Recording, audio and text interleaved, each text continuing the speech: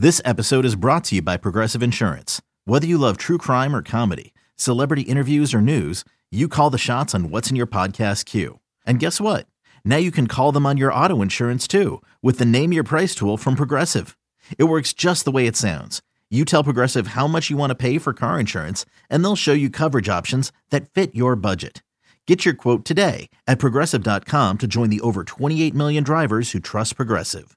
Progressive Casualty Insurance Company and Affiliates. Price and coverage match limited by state law. When you need mealtime inspiration, it's worth shopping Kroger, where you'll find over 30,000 mouth-watering choices that excite your inner foodie. And no matter what tasty choice you make, you'll enjoy our everyday low prices, plus extra ways to save, like digital coupons worth over $600 each week. You can also save up to $1 off per gallon at the pump with fuel points. More savings and more inspiring flavors make shopping Kroger worth it every time. Kroger, fresh for everyone. Fuel restrictions apply. Welcome, everybody, into a new edition of Spits and Suds off-season as the regular season nears. Amazing. Just about 70 days away. I'm Gavin Spittle of 105.3 The Fan, and I'm joined by EP Rinkside, Shap Shots, D Magazine, and his book, which is out, called We Win Here, which talks about the Texas Stars and the Dallas Stars. It's Sean Shapiro enjoying the summer. How are you, Sean? I'm pretty good. It's I'm going to go some of the few weeks in August where I actually get to watch live hockey, actually. We're going this week down in, there's been the World Junior Summer Showcase this week has been taking place here in Plymouth, Michigan. And the been watching some USA versus Finland, USA versus Sweden. It's been actually a chance to watch some live hockey in August. So it's a nice kind of whetting the appetite, but not too far into the weeds yet. So Sean Shapiro's garment when he goes close to a rink during the summer, walk in with shorts, or walk in with pants and carry a jacket? So I made the mistake. So day one of the showcase, I made the mistake of I had taken my I have like a sweatshirt / cardigan type thing, whatever you want to call it. Like it's like it's a sweatshirt. But it's a slightly nicer sweatshirt that I typically keep in the car for when I go to the rink or go to practice or whatever. It's just something that's like, all right, don't need this until I go into an ice rink. And I had made the mistake of cleaning the car a couple weeks earlier.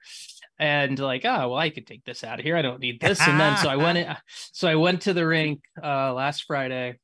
And I walked in and I'm like cold and I'm like, I love my sweatshirt thing. And it was unfortunately at my house. So it is now back in the but this time of year, like today, there'll be a game at 1:00 and 4:00 today. It's a full day over at the rink, which is great. And it's fun and everything. But so I'll be wearing pants. I'll be wearing pants. I'll make sure I have the something warmer for up top as well. And I'll make sure I'm ready. It's the summer ones that always throw you off. But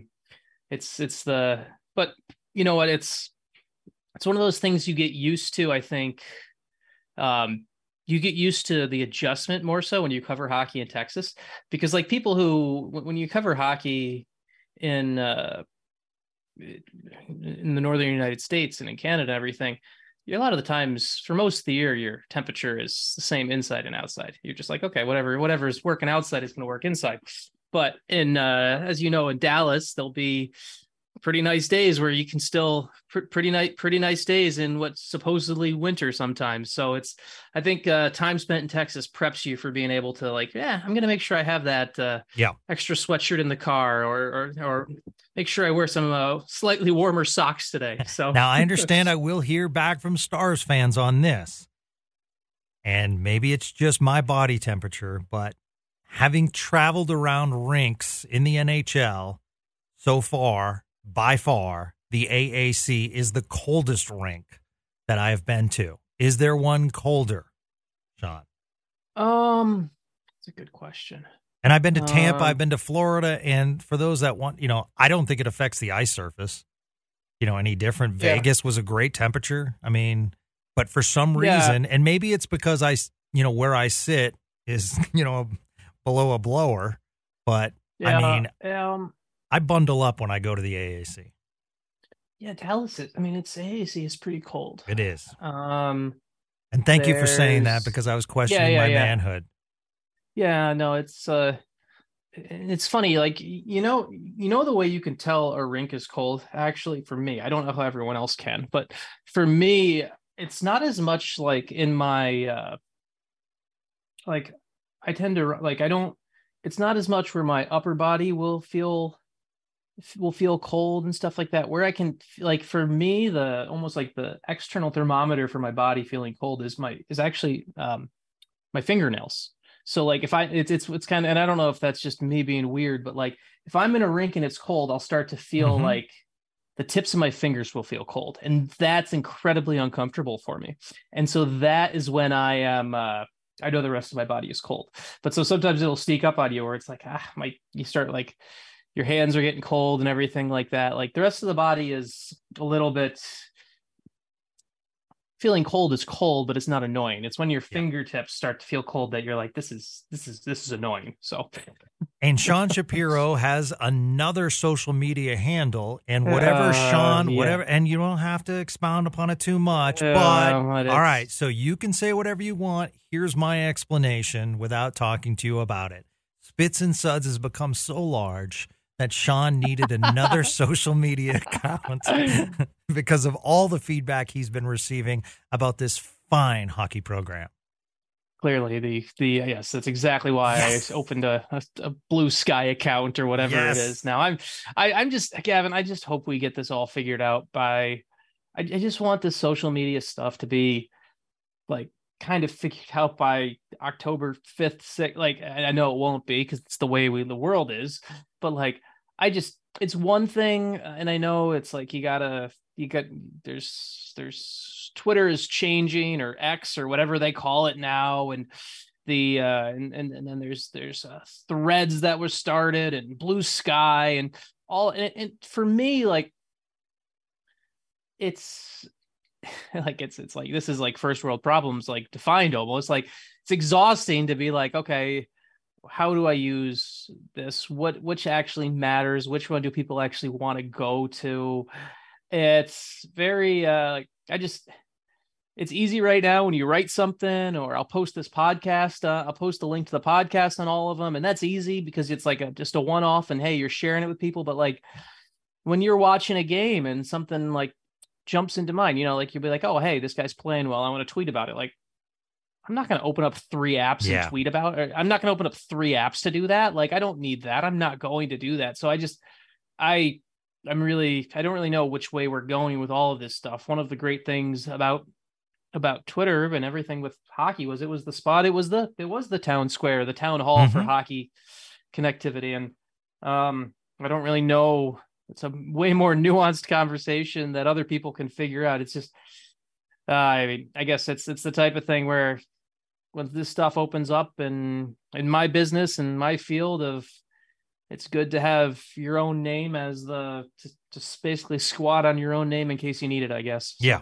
Yeah. No, absolutely. Isn't that how like Mark Cuban made a lot of money? Didn't he like squat on URLs and sell them? Isn't that something that he did early on in the internet days? I think he might have. He made his money on broadcast.com, which was bought, and then basically nothing happened from it. I mean, it merged with another right when streaming was about to begin. So he hit that. I did find it amazing about the new X/Twitter sign they put up at their headquarters and did not get proper clearance. So the neighbors across the way, all of a sudden, it was like, congratulations, you now live next to Caesar's Palace, as it's like blinking into your room at night. So crazy times. The times they are changing. So hockey-wise, I thought of this question as we head into the season. I'll give you my 3 stars, and I'd like to hear yours. As far as, in order, Dallas Stars that this upcoming season cannot be lost for a good amount of time because this team needs them. Just in order, right? Yes. Basically 1 through 3. Yes. Okay. And you want mine first, so you can. Yeah, sure. You go first. Okay. That works. My first is Miro Heiskanen because we've seen a track record when Miro's out. Ice time is, his time on ice is amazing, and the defense core just isn't the same, and he's their quarterback. And when the quarterback goes down, you can put replacements in, but it's just not the same. My second is Jake Ottinger, because the way this team is aligned, Scott Wedgwood has shown, unfortunately, that, he can be injury prone. And we lost Wedgwood for a large part of last season, which put a lot of pressure on Ottinger. And I feel as though he's an elite goalie in the NHL. And when you lose a goalie like that, tough to replace, especially when you don't have a marquee backup. The third I have is Jason Robertson, because I feel as though when he was out, the offense struggled. And, I just feel as though he's a key cog in many ways as part of the offense. And obviously the numbers go away. But I also, the offensive production, but he does a lot of other things, and he's improving on his defensive side as far as a forward. So for that, and obviously, he's a good room guy. So those are my top three: Heiskanen, Ottinger, Robertson. Yeah, I mean, to me, it's number one is Miro Heiskanen, and there's not even a debate for number one. To me, that is,